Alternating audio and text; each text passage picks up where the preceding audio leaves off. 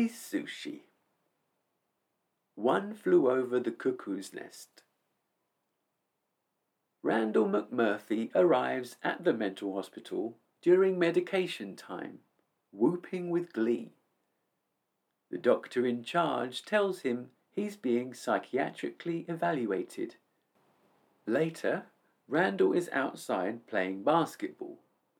He wants the chief, a very tall, deaf-mute Native American man, to play too. Randall climbs onto Mr. Mancini's shoulders in an attempt to get the chief to mimic him and dunk the ball through the net. To no avail. Randall wants everyone to watch the World Series baseball game. Nurse Ratched denies him, referring to her planned schedule. Randall instead watches a blank TV screen and inventively starts loudly commentating. Lots of the other patients then join in. The main doctor in charge goes on to say he's seen no evidence that Randall is mentally unwell. When he hears this, Randall laughs. Outside, Randall gets on the chief's shoulders and over the perimeter fence. He starts up the yellow bus filled with patients and drives to the harbour.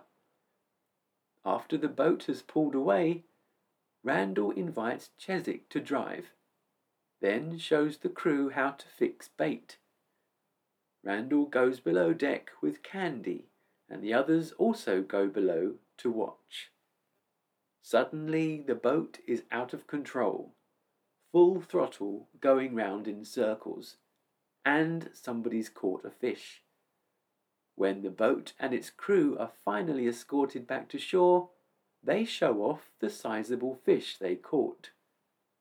The doctors now see Randall as dangerous.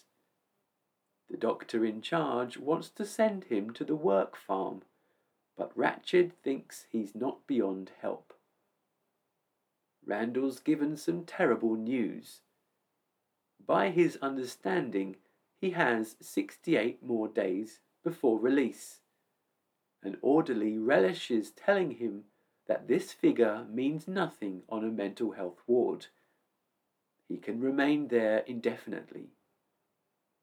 This means Randall will be serving a far longer stretch than he'd first thought. When Ratched explains that most patients could leave immediately if they so desired, Randall is dumbfounded, then angry. Then everyone becomes agitated. Chesick is told he can't have his cigarettes and to sit down. Chesick only wants his own cigarettes, though. Harding puts a lit cigarette in Tabor's trouser leg. Randall is blamed for conducting illegal gambling, taking cigarettes, and winning money from the other patients.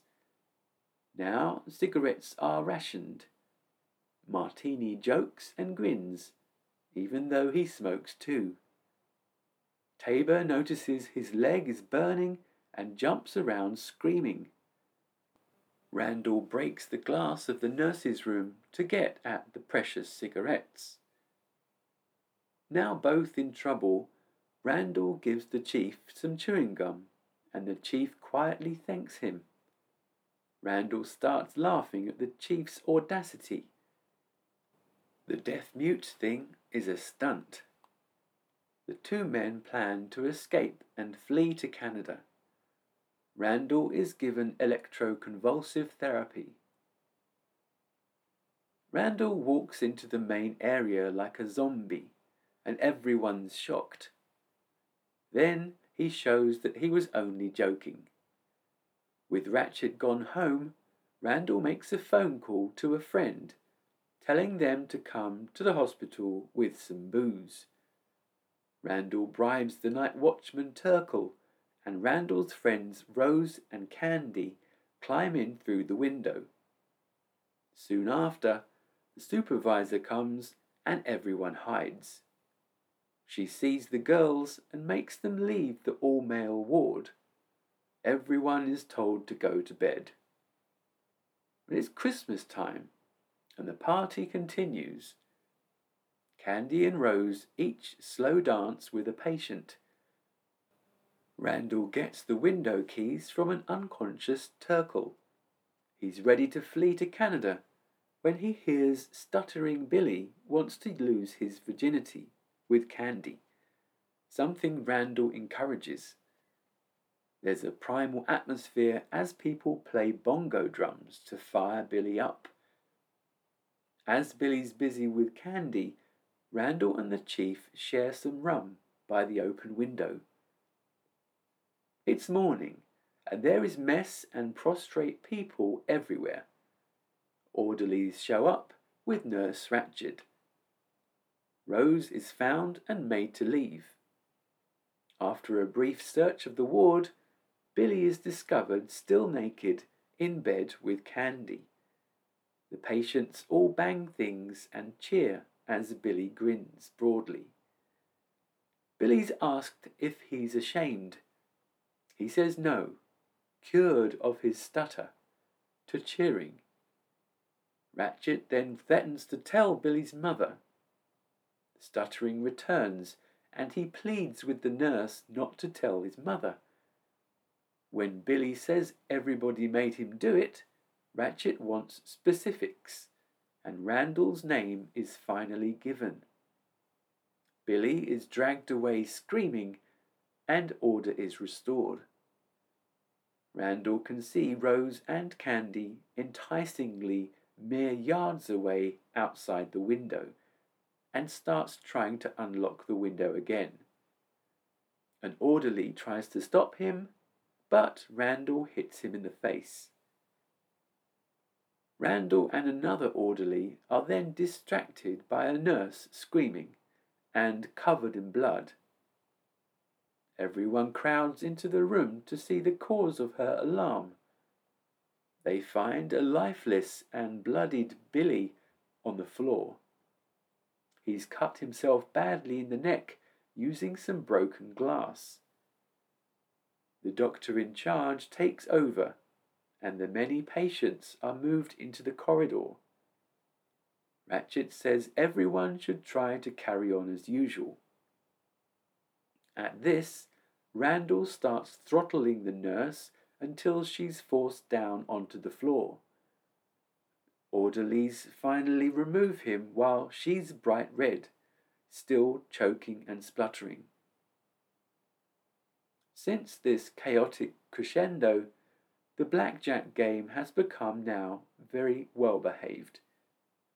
Even Martini has all his cigarettes in a neat little stack.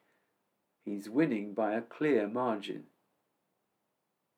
Rumours say that Randall escaped.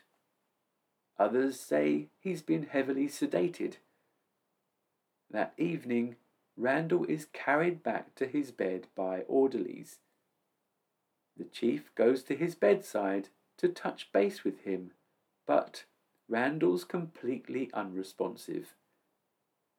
When the chief sees the two identical scars on Randall's head, just above the hairline, the penny drops. Randall has been lobotomized. Part of his brain has been removed. The man everyone once knew has now gone forever.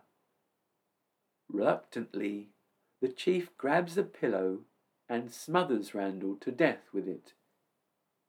As a tribute to his friend, he wrenches the taps block off the floor and away from its plumbing. Using the method Randall suggested when he first arrived on the ward, he throws the entire thing through the window. Patients start cheering when the chief also goes out through the broken window. The chief runs over the field to freedom and Canada.